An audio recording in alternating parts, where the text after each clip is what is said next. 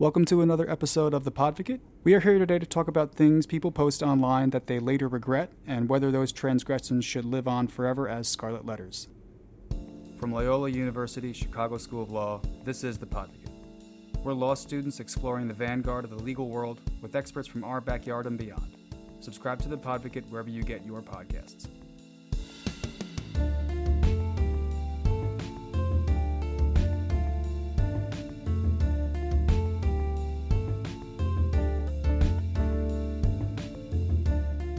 We're joined today by Leigh Bonsall. Am I saying that last name right? That is correct. So Leigh Bonsall is a labor and employment attorney at Hinshaw Culbertson. Atanu am I saying that right too? Yes, but just please call me Das. Okay, I can do that. Das is a cyberlaw professor here at Loyola, and Professor Alex Tsesis, constitutional law professor also here at Loyola. Esteemed panelists, welcome to The Podvocate, and thank you so much for joining us today. Thank you. A few brief introductions, Das. Can you tell us a little about yourself? Yes, so I'm actually a graduate of Loyola Law School, and I've been teaching here for about 10 years, and I teach both cyber law as well as several intellectual property courses. Cool. My name is Leigh Bonsall. I'm also a graduate of Loyola. I graduated in 2010, and I practice mainly labor and employment law at a firm called Hinshaw Culbertson. I've been there since law school. Cool. I'm Alex Tsesis. I'm a constitutional law professor, and I teach First Amendment law. I have books on a variety of subjects, including hate speech, history of civil rights, the use of the Declaration of Independence in American history, and I have a new book coming out on the First Amendment called The Contextual Theory of Free Speech. Perfect. That is actually a perfect segue into what we're talking about today. Before we jump in, I want to start by going through a few examples of the kinds of things that we're talking about to provide context for listeners and to ground our discussion. Again, we are focusing on mistakes, stupid things like bad jokes or inappropriate pictures or things done in youth. Although there are elements that overlap, we are not talking about cancel culture. We are also not talking about online statements that are serious, such as a hunter posting a photo standing over a giraffe. Posting that photo was a statement, not an off-color joke. We're here today to talk about the mistakes people make online, things they think are funny or are okay at the time but later regret, and how they pay for those mistakes. The most recent case is a guy named Carson King and then Aaron Calvin. So Carson King, he held up a poster during a college football game asking people to Venmo him money for his Bush light supply. He ended up receiving $1 million, and he donated all of it to charity, and then Bush and Venmo also matched those contributions to charity, and then Bush sent him a year's supply of beer. The Des Moines Register then did a profile on this college student.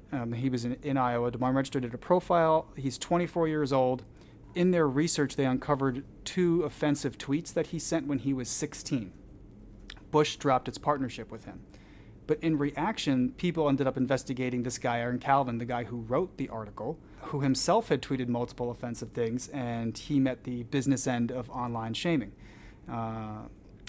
People were upset for what he said in his tweets, but also his hypocrisy and for going after somebody for what they said when they were 16 years old. Another case is a girl named Lindsay Stone. This was in 2012. She posed for a photograph at the Arlington National Cemetery at the Tomb of the Unknown Soldiers. And she had a thing with a friend of hers where they were disrespectful of signs. And so there was a sign there that said silence and respect, and so she pretended to scream at the photo and give it the middle finger. She sent the picture to her friend. Her friend then posted it on Facebook, not knowing that her mobile uploads were available to the general public. A month later, that post was discovered. There was a Facebook group that said "Fire Lindsay Stone" that immediately trended, and the next day news cameras were outside of her home when she showed up to work that day at a nonprofit for developmentally disabled adults. She was fired. There is another case of an anonymous person who prefers to remain anonymous who was at a tech conference. This is a male computer developer. There's a thing called dongles, which attach to both mobile devices and computers. He made a joke about dongles as a sexual reference to a coworker. Very under his breath, a woman who was sitting in front of them overheard it, turned around, and took a picture of him.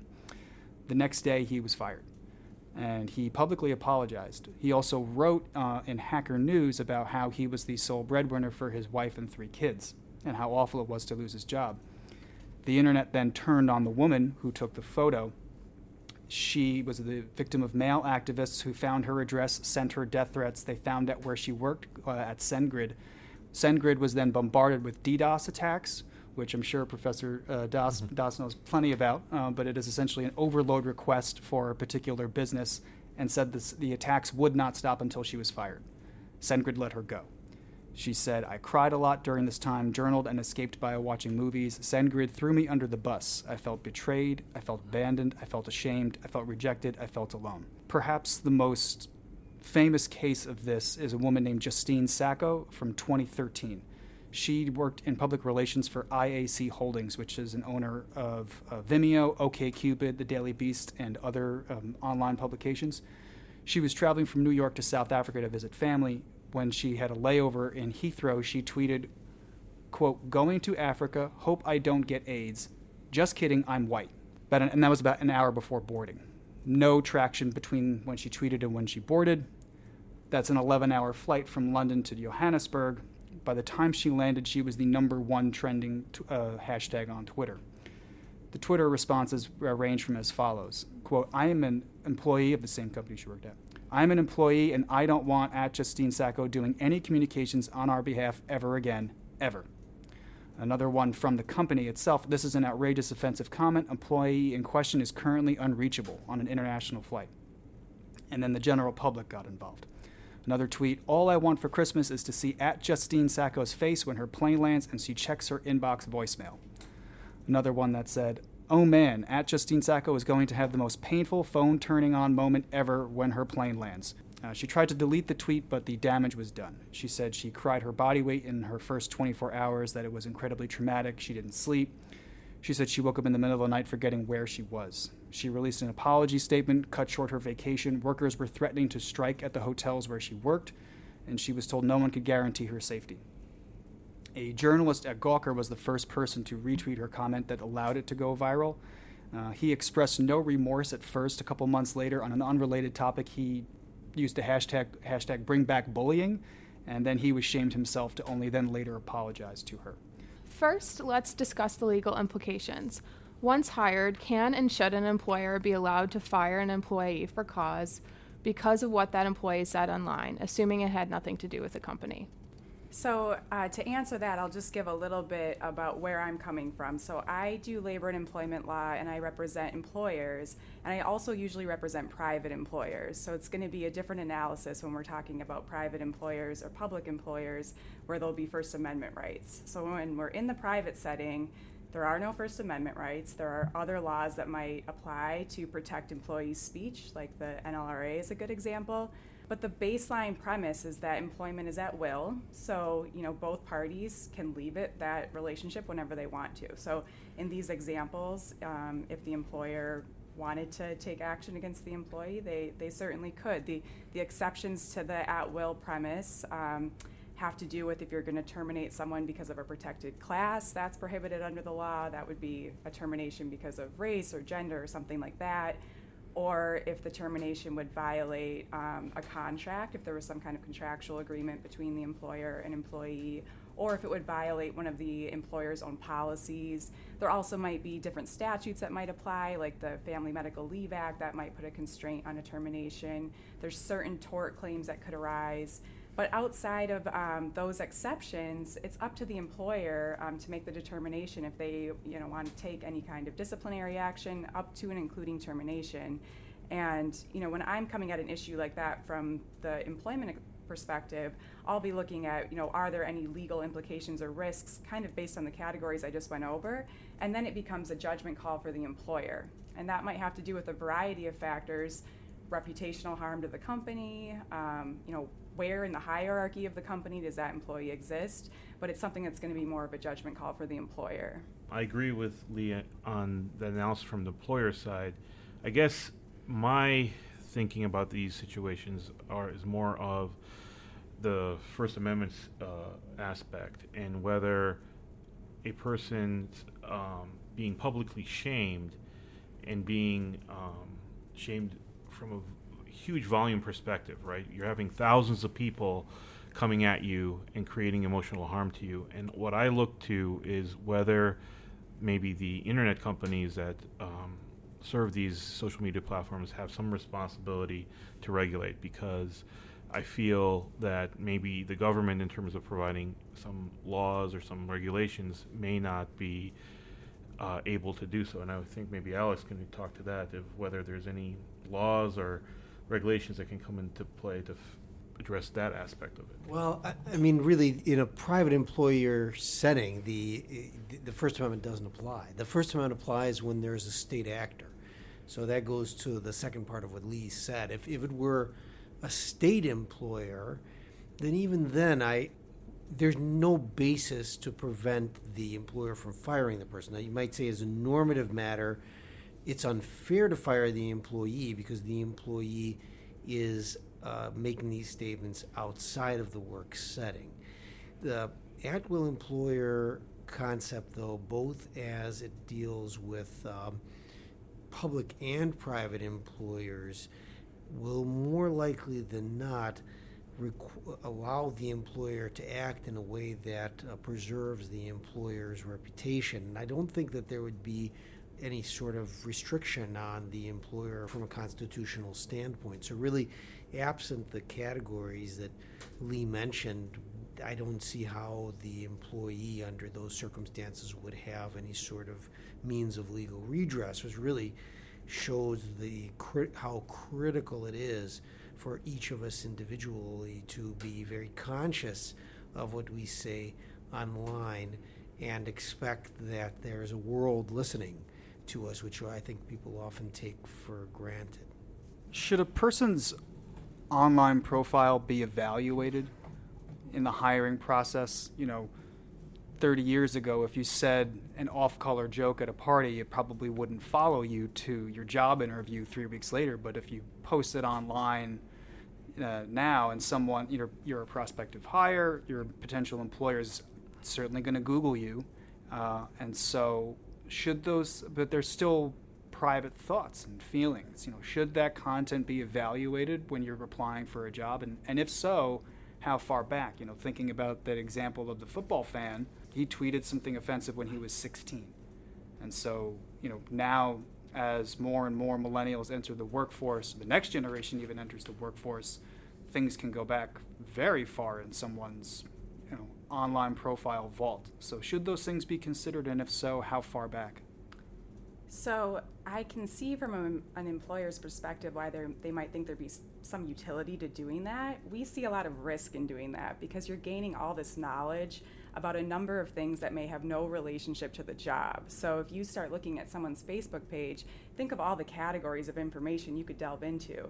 You could see what religion they are, you could see what their sexual orientation is, you could see what groups they've joined. We actually used to give a presentation where we had kind of a mock Facebook page, and it had someone who just joined like bipolar awareness group, like all this information that the employer making a hiring decision doesn't need to have at that point. And now you're setting yourself up for a possible discrimination claim because just kind of like implicit bias were to come in kind of thing? Well, it's sort of giving the employer knowledge. So now the employer has knowledge, maybe about religion, maybe about disability, maybe about political beliefs, all these categories. And then they're going to be making some kind of determination, yes or no, on hiring this person. And they may be basing it on a legitimate reason, but now that evidence exists, and they don't really need that knowledge. I don't think at the hiring stage. There's other sources, resumes, references, things that would give more legitimate information to determine if the person would be good at their job. But what if you're not looking at someone's personal Facebook page or personal Twitter, but you Google them and you see the Des Moines Register do a story on a tweet that you posted 8 years ago when you're 24.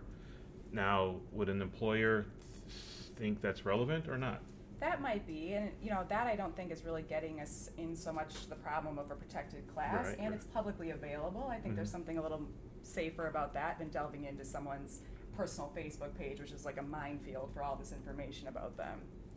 Your question is really normative. Should the employer do it?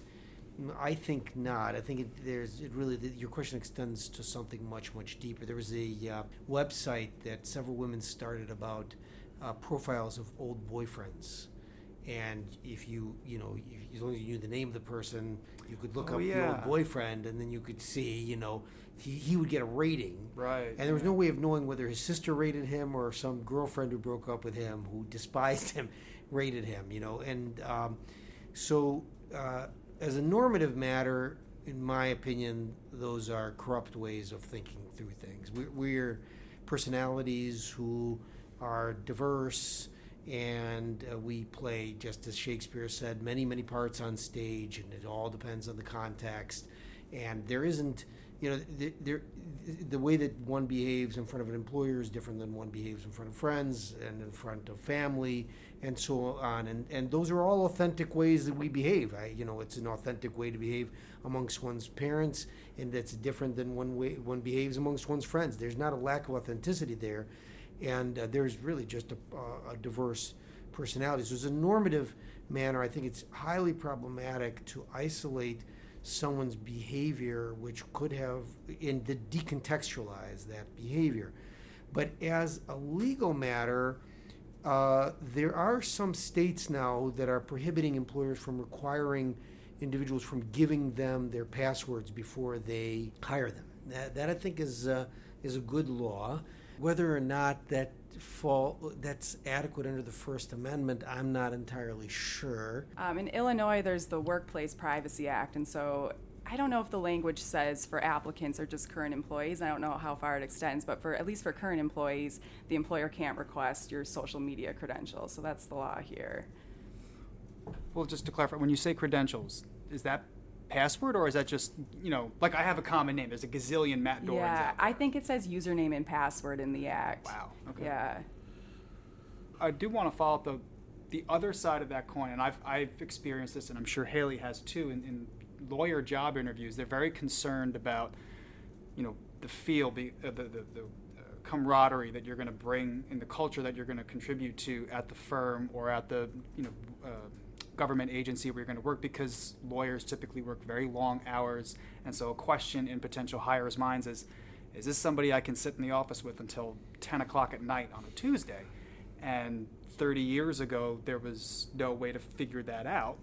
You just kind of rolled the dice. And so now, someone could argue, well, having a window into someone's personality that becomes available through social media is a good tool to suss out whether or not I am willing to hire this person who I'm going to be okay with spending that much time with.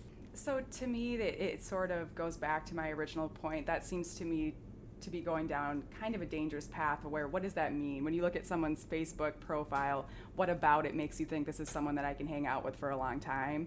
And that's, I would get concerned about stereotyping or implicit bias, like you said. Those could all be possibilities. So that's what it raises for me. I think there's other ways to do it. I mean, before I graduated from law school, I had a long summer internship. There was like a trial period. I clerked during the semester for a long period of time with a law firm. They were able to evaluate whether they could, I could culturally fit in. There are other ways a law firm can evaluate your fit into their law firm from a cultural and personality perspective, rather than going through your social media. Also, Facebook is a mirage of false identity. I remember going out with a group of people, and somebody who on Facebook is very fun, lots of smiles and joy, was depressed and extremely down. But he was using his phone throughout the time. So then we went home, my wife and I, and looked up his Facebook profile. He was speaking about how much fun he was having at his dinner. We had just come from the dinner. He was down, sad, and he barely was communicating with us. But at the end of dinner, he spoke about how much fun he had. So I don't think you can see the authentic personality. I'm not even really sure that even the individual fully knows. And also, it seems the profile is so unfair, because so much of what we say, we can't even remember. I cannot repeat what I just said 2 minutes ago. I mean, I could take the gist of it, of course. And it's what really it comes down to, I believe, is a bigger, wider issue about the extent to which the social media companies, the private companies, want to keep this information. for years, and the extent to which they should be regulated. So that goes beyond employer regulation. I just have a comment. I worked in HR for 5 years before starting law school, and so I think a lot of employers now are moving towards removing implicit biases as much as they can. But I worked in recruiting, and it was definitely a no-no to look at candidates' social media profiles for that reason. Okay, so now we're going to transition with relationships between employees. When are employers responsible for online harassment between employees in the workplace? According to the EEOC, the employer will be liable for harassment by non-supervisory employees or non-employees over whom it has control, for example, independent contractors, if it knew or should have known about the harassment and failed to take prompt and appropriate corrective action. So a follow-up with that, should employers manage online relationships between employees, and if so, to what extent? Okay, I'll kind of take this in two parts. The first is that a point we always make when we're doing harassment training to employers is that the anti-harassment policy applies both inside the walls of the workspace and on social media, and it's really sort of the same analysis of the anti-harassment policy applying if you were at the work holiday party. You know, the workplace is not just those four walls. So there's sort of that point that online activity can certainly manifest itself in the workplace, and then the employer has the same responsibilities they would have if it did in a disruption that occurred during the day between two coworkers. Then, what kind of, I get like on a little alarm bell whenever we talk about regulating employee speech between each other and the employer having a role in that based on the National Labor Relations Act. So there are Section 7 rights for all employees, not just unionized employees, to engage in discussions about the terms and conditions of employment. And they can do that online, and if they're raising concerns about the employer, anything, having a discussion between them, that's an area where the employer does not want to get involved and regulate that. So I think it's probably maybe not at all what you were getting at, but just the way the question was phrased, that's always something that we want to steer clear of. Mm-hmm. Does that change if it's harassment via communication within the company? Like a lot of companies use Slack or GChat now. If two employees were engaging in a conversation in which one employee was harassing the other, would that change, your answer change, I should say? It would be similar to if someone was harassing someone verbally. It's kind of the same mechanism where the employee being harassed via text or whatever the format was, should report it pursuant to the policy. If a supervisor was aware of it, then they have an obligation to report it as well. Okay. When an employer should step in, at which point should they have known about the harassment incident? So you mentioned if an employee reports it, but what about situations where for some reason the supervisor is unaware, but it's been going on for a long time? At which point should they step in?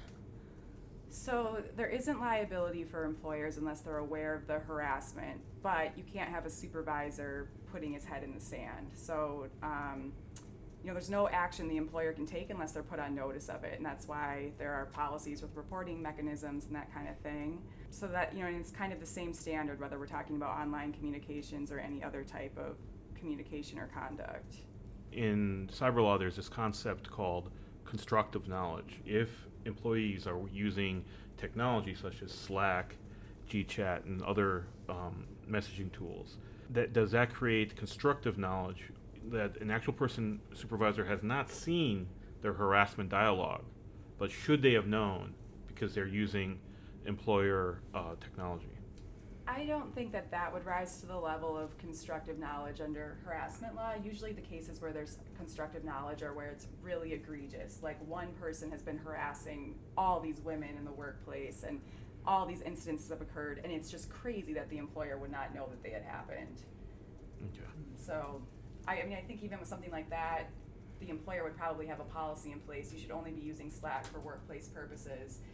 And the concern would be now we're using it for things that don't have to do with work. It's causing a distraction, and maybe it's leading to things like harassment. So that's usually kind of the way the employer would go about those circumstances, is making it really clear that we're here to do work. The communications should have to do with work, that kind of thing. In doing research for this episode, I came across your blog post that you posted in September 2018. So I wanted to give you an opportunity to tell our listeners a little bit about that and what we can learn from this decision. Yeah, so I think that was a case where there was no actual formal complaint made of harassment, but a supervisor had heard all these racist comments being made in the workplace. And so there, the employer couldn't escape liability by saying, we didn't know, there was no complaint made. Because the actual supervisor was hearing the comments, they couldn't get away from that. So that's sort of like an example in the context of it actually happening in the workplace. I think the same analysis, again, could be applied to any kind of online situation. I know there's a case where there was like a online like bulletin board where people would check their shifts and that kind of thing. I think it was for an airline. And on that like virtual board, all these employees were like posting negative comments about this woman, and she filed a sexual harassment claim, and the court held like that board was a part of the workplace. So like it was very similar to this, just in the virtual world. What should people be free to say online without any fear of retribution?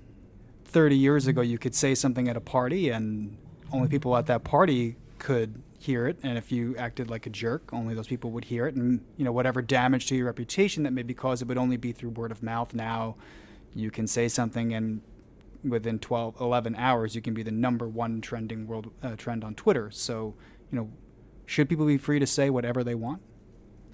Well, so people should be free to say whatever they want, and it's all protected. There are different laws that govern European and U.S. enforcement of social media companies and companies that retain information and data of people's communication.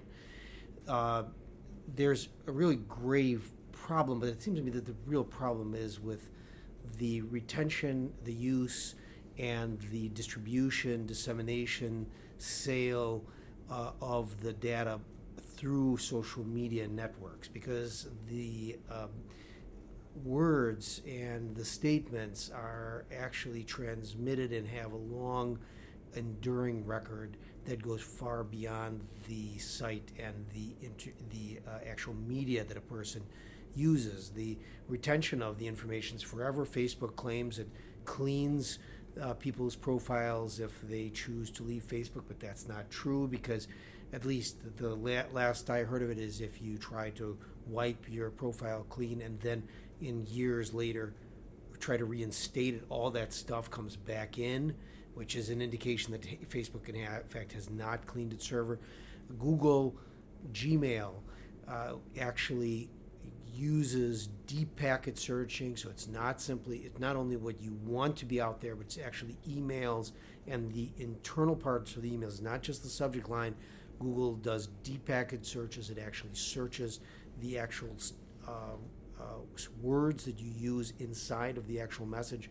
Just recently, Google made an announcement just a few months ago that it would no longer be using the deep packet searching, which again is not just the subject line, but the actual internal portions of the email. But we have no indication that it stopped doing it. In fact, there are signs that Google continues to do deep packet searches. So while a person should be free to say whatever he or she wants to, as the way you put it, in my opinion, the general data regulation, which now GDPR, General Data Protection Regulation, that the European Union has, is a better way of regulating these social media companies.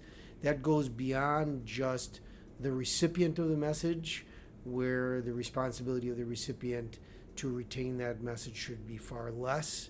If you give that person some information, you should expect that they might turn around and send it to a whole universe of people you're unaware of. But there should be far greater regulations of commercial organizations to only retain that information for a limited period of time that can be defined by statute or by regulation, and that's what Europe is doing.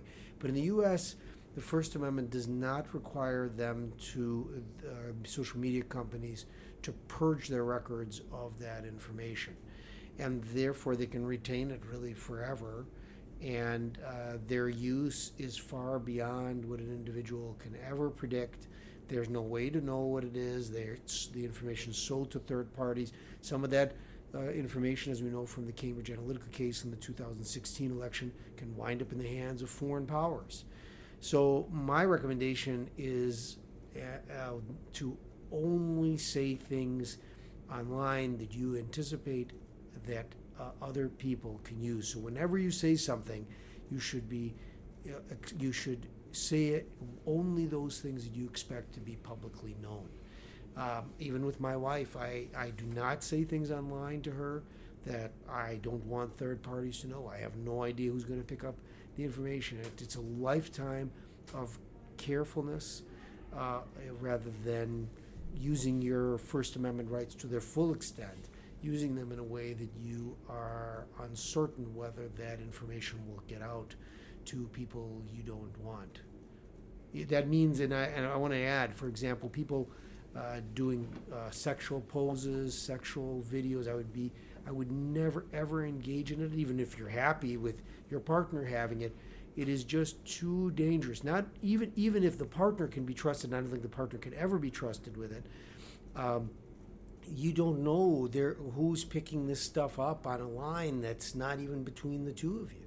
So I look at this more of from like the public shaming context, like the Carson King and the woman flying to South Africa, and the amount of harassment that they got. And maybe it was deserved, maybe it wasn't deserved.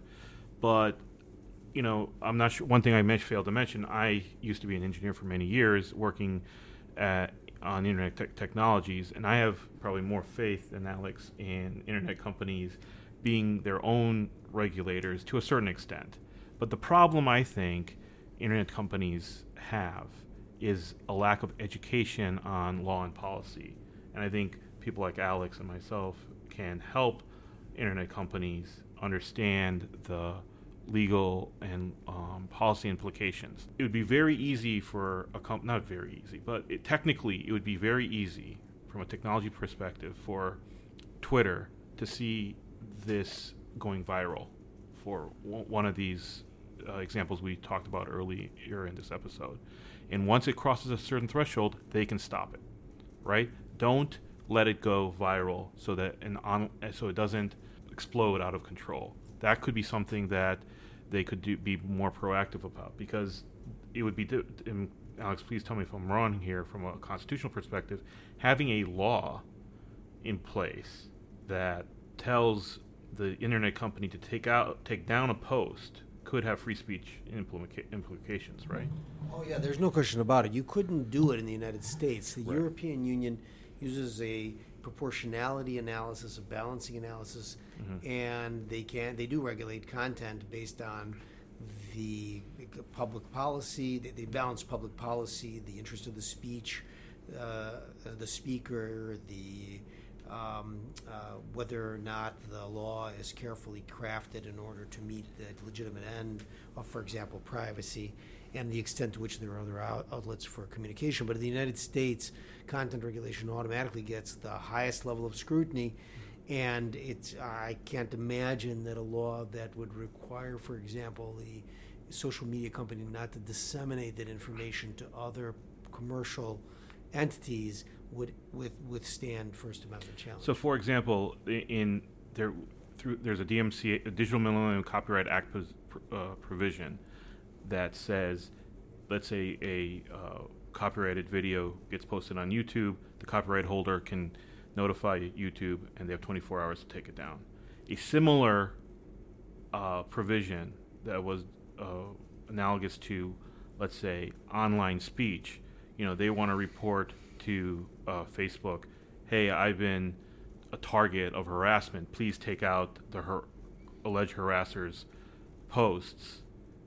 And there's a provision that says, they have to do it in 24 hours. That type of law would have a lot of constitutional free speech problems. It would work in the European Union, and it would be found unconstitutional in the United States. Yeah, so that's why I feel private regulation from private companies is our only way to kind of help this public shaming problem. And what we need to do is have these internet companies educated enough to understand what these issues are. That's what, at least from my perspective. But is there a way to make it objective? I mean, you could certainly see an employee at Twitter thinking, X public figure totally deserved this, or even a private figure, a woman flying on a plane who said something foolish. Oh, she deserved it. And so, is there a way to make that objective? No, I think you could have technology in place that is automated, so that when certain thresholds are of number of retweets, a number, some textual analytics, looking at the phrases when things are retweeted, for example, artificial intelligence and machine learning technologies can be brought into play to try to curtail the online harassment going viral and exploding. I think that's possible from my understanding of the technology. So I think it's possible. I want to go back to what Alex mentioned about individuals being careful with what they post online. I think now people understand that, but it wasn't until recently that we've seen the dark side, I guess, of social media. So when Facebook first came out, I think it was, early 2000s. I was in high school, I believe, and I think no one really understood the power it had or could have. So what about those situations? How do you think that social media companies should handle information that was posted at a time where individuals had no idea that it would be kept for so long, or that third parties could use that information for their own personal benefit? Again, I mean, as far as First Amendment, there's nothing that restricts these companies to keeping. And I'm much less confident that people are aware of the dangers. So Apple Watches were going off and recording people. They were listening in to people because there was a misfunction in the Apple Watch. This was just in the news within the last month or two. That maybe some of you have heard that the word that was supposed to trigger the Apple Watch to turn on was a fault in technology, whether purposeful or not, and people were saying it. It was picking up people's. There was a whistleblower. The only reason we know about this is the whistleblower. The only reason we know about Cambridge Analytica is a whistleblower.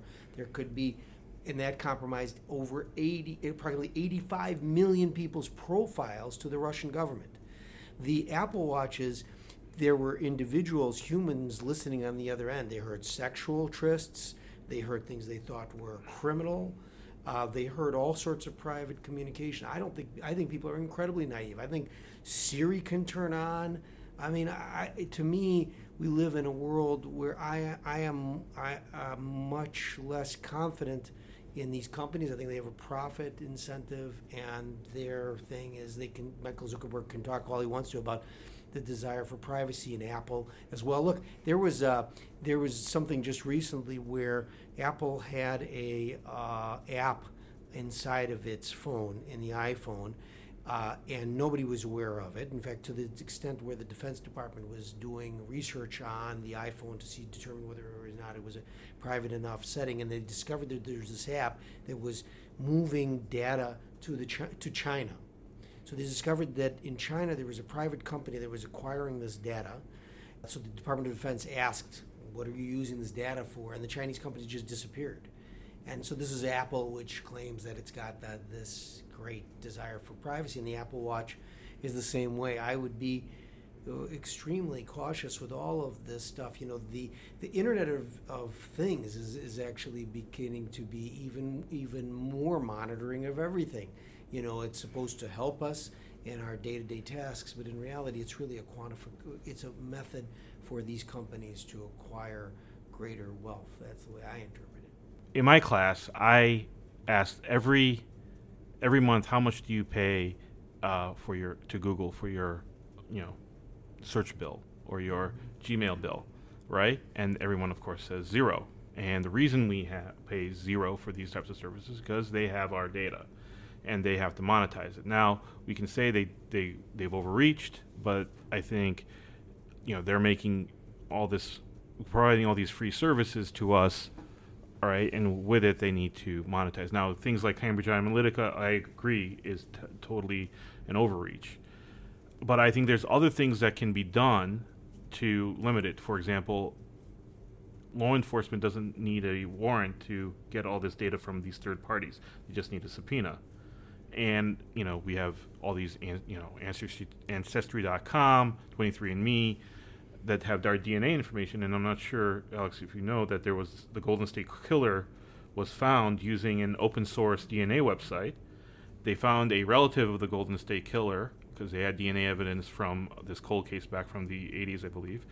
And they were able to investigate the relatives of this person they found through the DNA website. And one of the uncle of the person they targeted ended up being the Golden State Killer.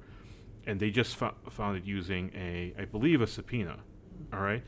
And I think there's some constitutional leeway based on some recent Supreme Court rulings where we can make some of this information on the internet private, at least from law enforcement, that they need a warrant. But you're right, from the whole world, it's hard to keep those things private because it just explodes and goes viral, and the commercial aspect is too much because these companies need to commercialize our data to provide these free services for us. So in part of my research for this episode, I looked back at shaming over history, and it worked historically when done in, let's say, a small town setting when you had your sinner in the stocks, so to speak. And as urbanization progressed, shaming couldn't work as well because as soon as the person was out of the stocks, he or she would slip into the crowd and become anonymous again. And so the whole element of I am embarrassed to be in front of my fellow townspeople is, well, they don't know who you are, so who cares? If shaming can't stick to your reputation, then it doesn't have any power anymore. It's neutered. But if your reputation can follow you anywhere because the internet is forever, then shaming can work.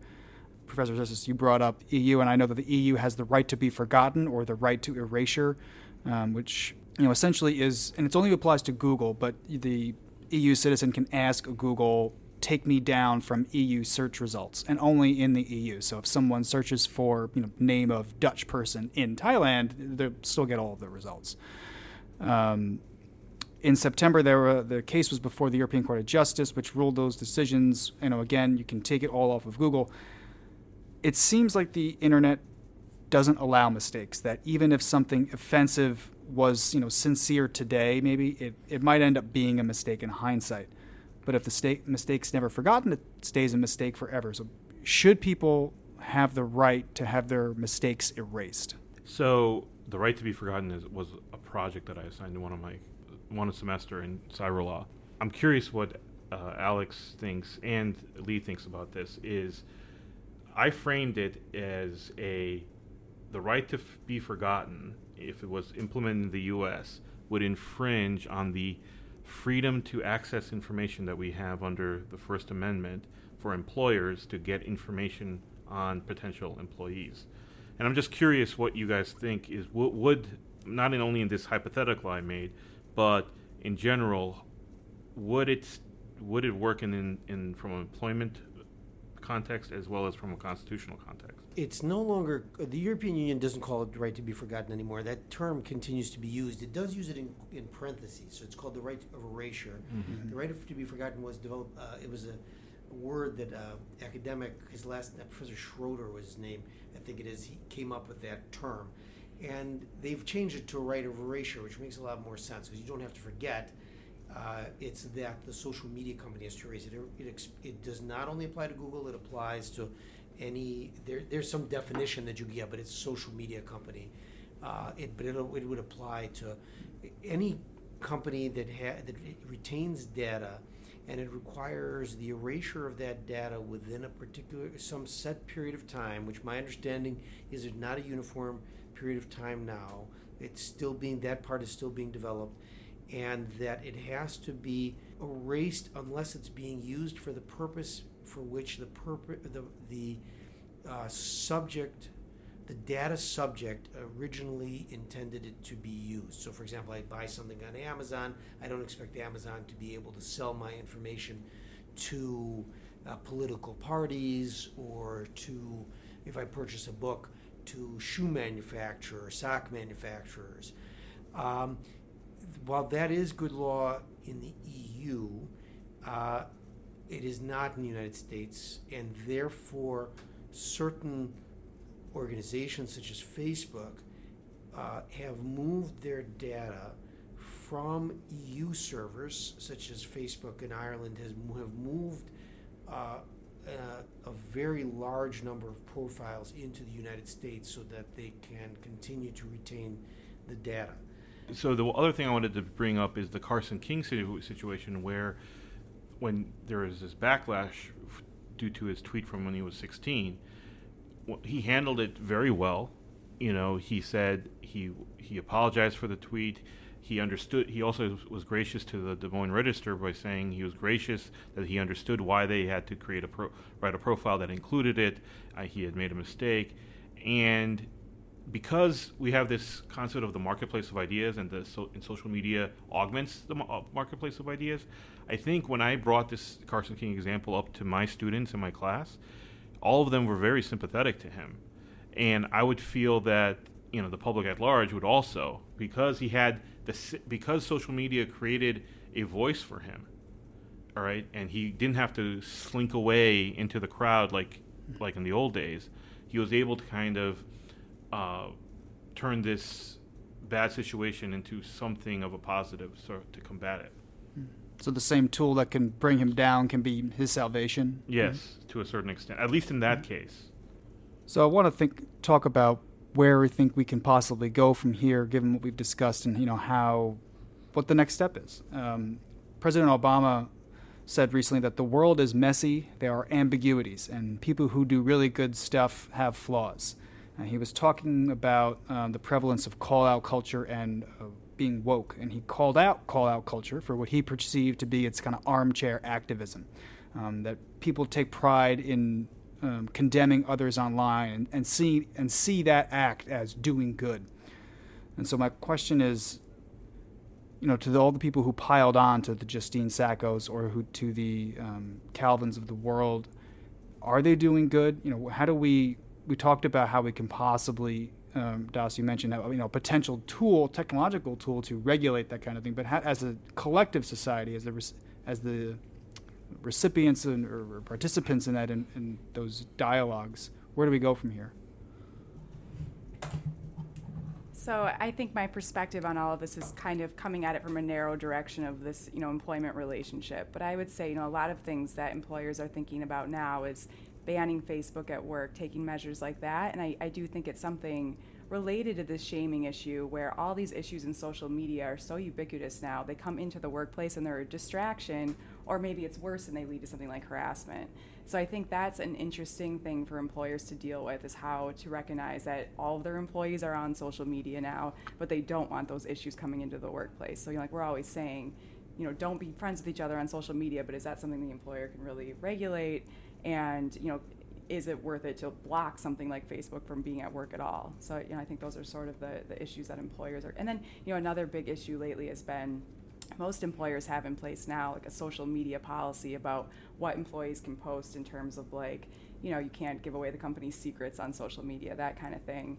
And that's something that changes through administration. So under the Obama administration, the decisions were very pro-employee and very restrictive in terms of you can't tell employees that they can't disparage the company, because that could be a violation of their Section 7 rights to talk about terms and conditions. So that's another really interesting issue of how you deal with regulating what employees can and cannot say in social media from the employment perspective.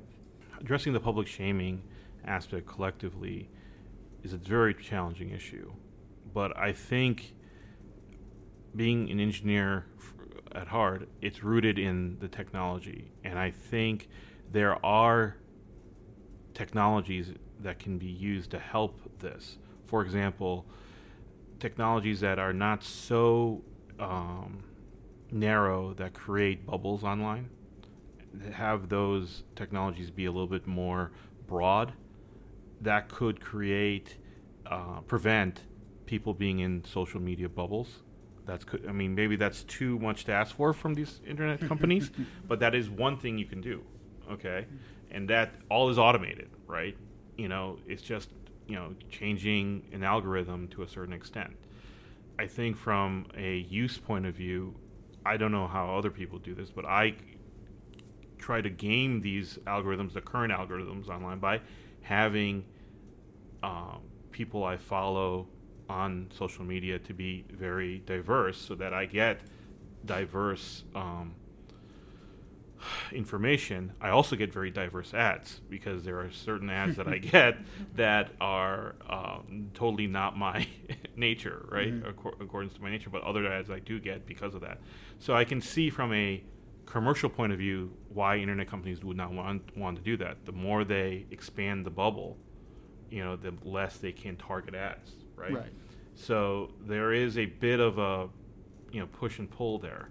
But I think that is one way we could address the public shaming, because if you have diverse point of views, exposed to those diverse point of views, there'll be less public shaming going on. There'll be more empathy and so forth. But that's, I don't know how feasible that will be in the near term. But that makes sense. You're basically wresting a little bit of control away from the user to say you're not going to have complete autonomy as to who you follow or who you're friends with and what you're exposed to. We are going to force a certain breadth of content upon you. But then, of course, you can't say to Ford, we know exactly where potential F-150 drivers are going to be hanging out online, so we can target an F-150 ad at them. I wonder, Professor Tsesis had to leave us early, unfortunately. I wonder, though, if he would say that would run afoul of certain constitutional free speech violations, because just as much as I think you're free to say something online, you're also free to seek out certain kinds of speech. But again, you're being regulated by an internet company and not the government. If it was regulated by the government, then you have a possible infringement of your free speech rights. Okay. That's why I'm saying let it all be done by the company itself. It's a private actor. The government's not involved. They have the ability to regulate your quote-unquote free speech online if they're doing it, right? Free speech you can prevent the government by regulating your free speech, but private companies can regulate your speech. So is there room for people to make mistakes online? I want to discuss this from a hiring perspective and just a general perspective as well. I know, Leigh, you mentioned that some employers will counsel employees and discuss, I guess, their mistakes and how they can move forward. Can you tell us a little bit about that? Yeah, I guess the first thing is always going to be with employers is, do they even know what the mistake was online? Like in these examples you guys gave, they were obviously these momentous mistakes that went viral, but there might be a lot of things happening online that the employer never needs to know about and never does know about, and that's fine.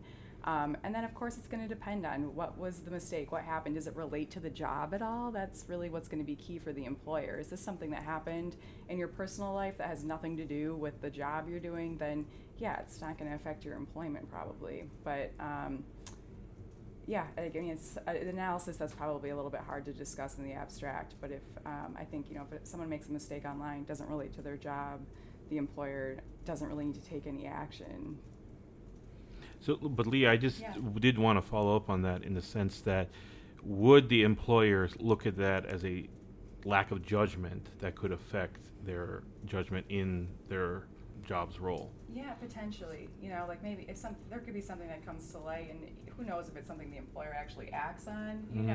We're all human beings also, so you have people making decisions, and maybe it changes the impression of someone, but I don't think of it so much as like someone's writing comments on whatever, Facebook, separately from work, and they're private. That's not really going to interact with the employment relationship. What about past mistakes where maybe 20 years ago, whatever an individual said might not be looked down upon, but now it is? Do either of you have thoughts on that? I hate to harp on what happened with Carson King, but I think that way of rehabilitating yourself, and not maybe rehabilitating is too strong a word, but just to kind of put it in context, maybe apologize if it's offensive, that could work, in the, trying to use social media to augment your reaction, or to say that I made a mistake, please, I'd like to move on. I hope you all can move on, and so forth. I think social media can be used, is a double-edged sword. It can be used by both parties. Yeah, I agree with that. Kind of the same thing. I would think, if there was some applicant who had some kind of skeleton in their closet from a long time ago, that's sort of what the interview process is for, and there would be an analysis of, does that really matter? Does it really matter for this position that we're hiring for? Going back to former President Obama's quote about armchair activism, how do we differentiate what's necessary reprimanding and what's bullying? So some of the situations that we've discussed so far obviously are a little bit different in terms of severity. There are certain things online that could be considered fighting words or threats and so forth, right? And so that, and if they were regulated ever by a law, they would be saying that we don't have free speech protection in like inciting a riot. All right. Now, I understand this is the cyber world, but those types of words would mean that we have moved on from just simple protected free speech to unprotected free speech that is harassment, bullying. When we're using words that are considered, from a legal point of view, unprotected speech because they're harassment and bullying or fighting words, that's the phrase that's used, I think we've moved into an area of bullying. To follow up on that, if something starts out as necessary reprimanding, does the nature of the internet inherently allow that necessary reprimand to devolve into bullying? If so, how can we safeguard against it? Can you give me an example? So I guess with the example that we talked about with Justine Sacco, so I think that can arguably be an example of someone reprimanding someone for making racist comments. But then it exploded into bullying. I think a lot of people would say that, categorize it that way. So I guess our question is, what's the line there, and how do we stop that? I'll say one thing with that one. I thought it was interesting that the employer jumped in right away to respond and kind of make it clear, we're not involved with this. And I think that's probably an instance where, there's all these competing interests when something like that happens and an employer's in crisis mode. And I'm sure that was the PR plan and maybe not the lawyer's plan. Is that really necessary? You could deal with it later. They probably, the PR people, people looking at the company's reputation probably saw the writing on the wall. We got to deal with this right away. So that's, I think kind of interesting. I think that because the internet is, by its nature, can lend itself to going viral, it is a very blurry line. And from your question, I think we all know that. I think it's hard to say that once you've gone viral, that a simple reprimand will not satisfy the public, right? And unfortunately, that's the way I think the world we live in works. But before it's gone viral, I think that's where a reprimand would be appropriate. And then I think the PR people and the legal folks at the company can come in and kind of do damage control. Mm-hmm. And actually, there are a lot of practices now out there, and this could be tangential to your practice as well, where there's this digital planning and response type of practice where you plan for something like this to happen and immediately within minutes react so that it doesn't get into a viral situation and become like a backlash of bullying, and then you can reprimand it. So I think one thing now you can do is have companies be prepared for something like this to prevent the online bullying backlash, and so that it becomes just a necessary reprimand. Do you see what I'm saying? You're talking about crisis management? You're talking about for a company, you're talking about crisis management? Yeah, you do. So the employee is not out there alone battling this, right? They have a digital crisis planning and response behind them, all right? Unwittingly maybe, unknowingly maybe, that they know, and this was a big company, IAC Holdings is a big company, right? So if they had a plan in place, as soon as they detected this, they could have responded and, prevented the backlash. And so then a termination may not have been the only option. It could have been just a reprimand. To kind of let the public know we're dealing with this. Yes. She will be, we're the parents here. We will reprimand our quote child. Okay. Something like that. That could help in this situation. I wonder, how do you think that would work in the other situation we described with the woman who was attacked by male activists and sent all the DDoS attacks to SendGrid and then, said these will not stop until she's fired, and SendGrid fired her? So, from a technical point of view, I think SendGrid could have technically stopped the denial of service attacks. For some reason, I think there was something else going on. I think they didn't have a good digital planning and response. And if they'd had one in place, they could have handled it a lot better. All right, they seem to be knee-jerk reactions. Okay, we have this denial of service attacks coming in.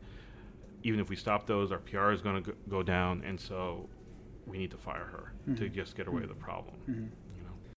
Well, do you guys have any final thoughts you'd like to share? I do want to say one thing. Please. I just wanted to say that the thoughts and opinions I've shared here are just my own. They're not any other person's or companies or entities' opinions. I'll adopt the same disclaimer. Yes. Fair enough. Well, Das, Leigh, thank you so much for joining us today. Thank you for coming on The Podvocate. We loved having you. Thank you. Thank you. That's all from us here at The Podvocate. Thanks again for joining us today. Our team wants to hear from you. If there's a topic you want the show to cover, an event you'd like us to address, or just something you're passionate about, please email us at thepodvocate@gmail.com. Our producer is Jim Alritz. Our senior editor is Radhika Sutherland. Our associate editors are Haley Burridge and Jake Kupferman. And our editor-in-chief is Matt Doran. Special thanks to Dean Michael Kaufman for providing the resources and support to make this show possible. And thanks to our predecessors, the Dialogue De Novo team, for launching a podcast on our campus. From Loyola University Chicago School of Law, this has been The Podvocate.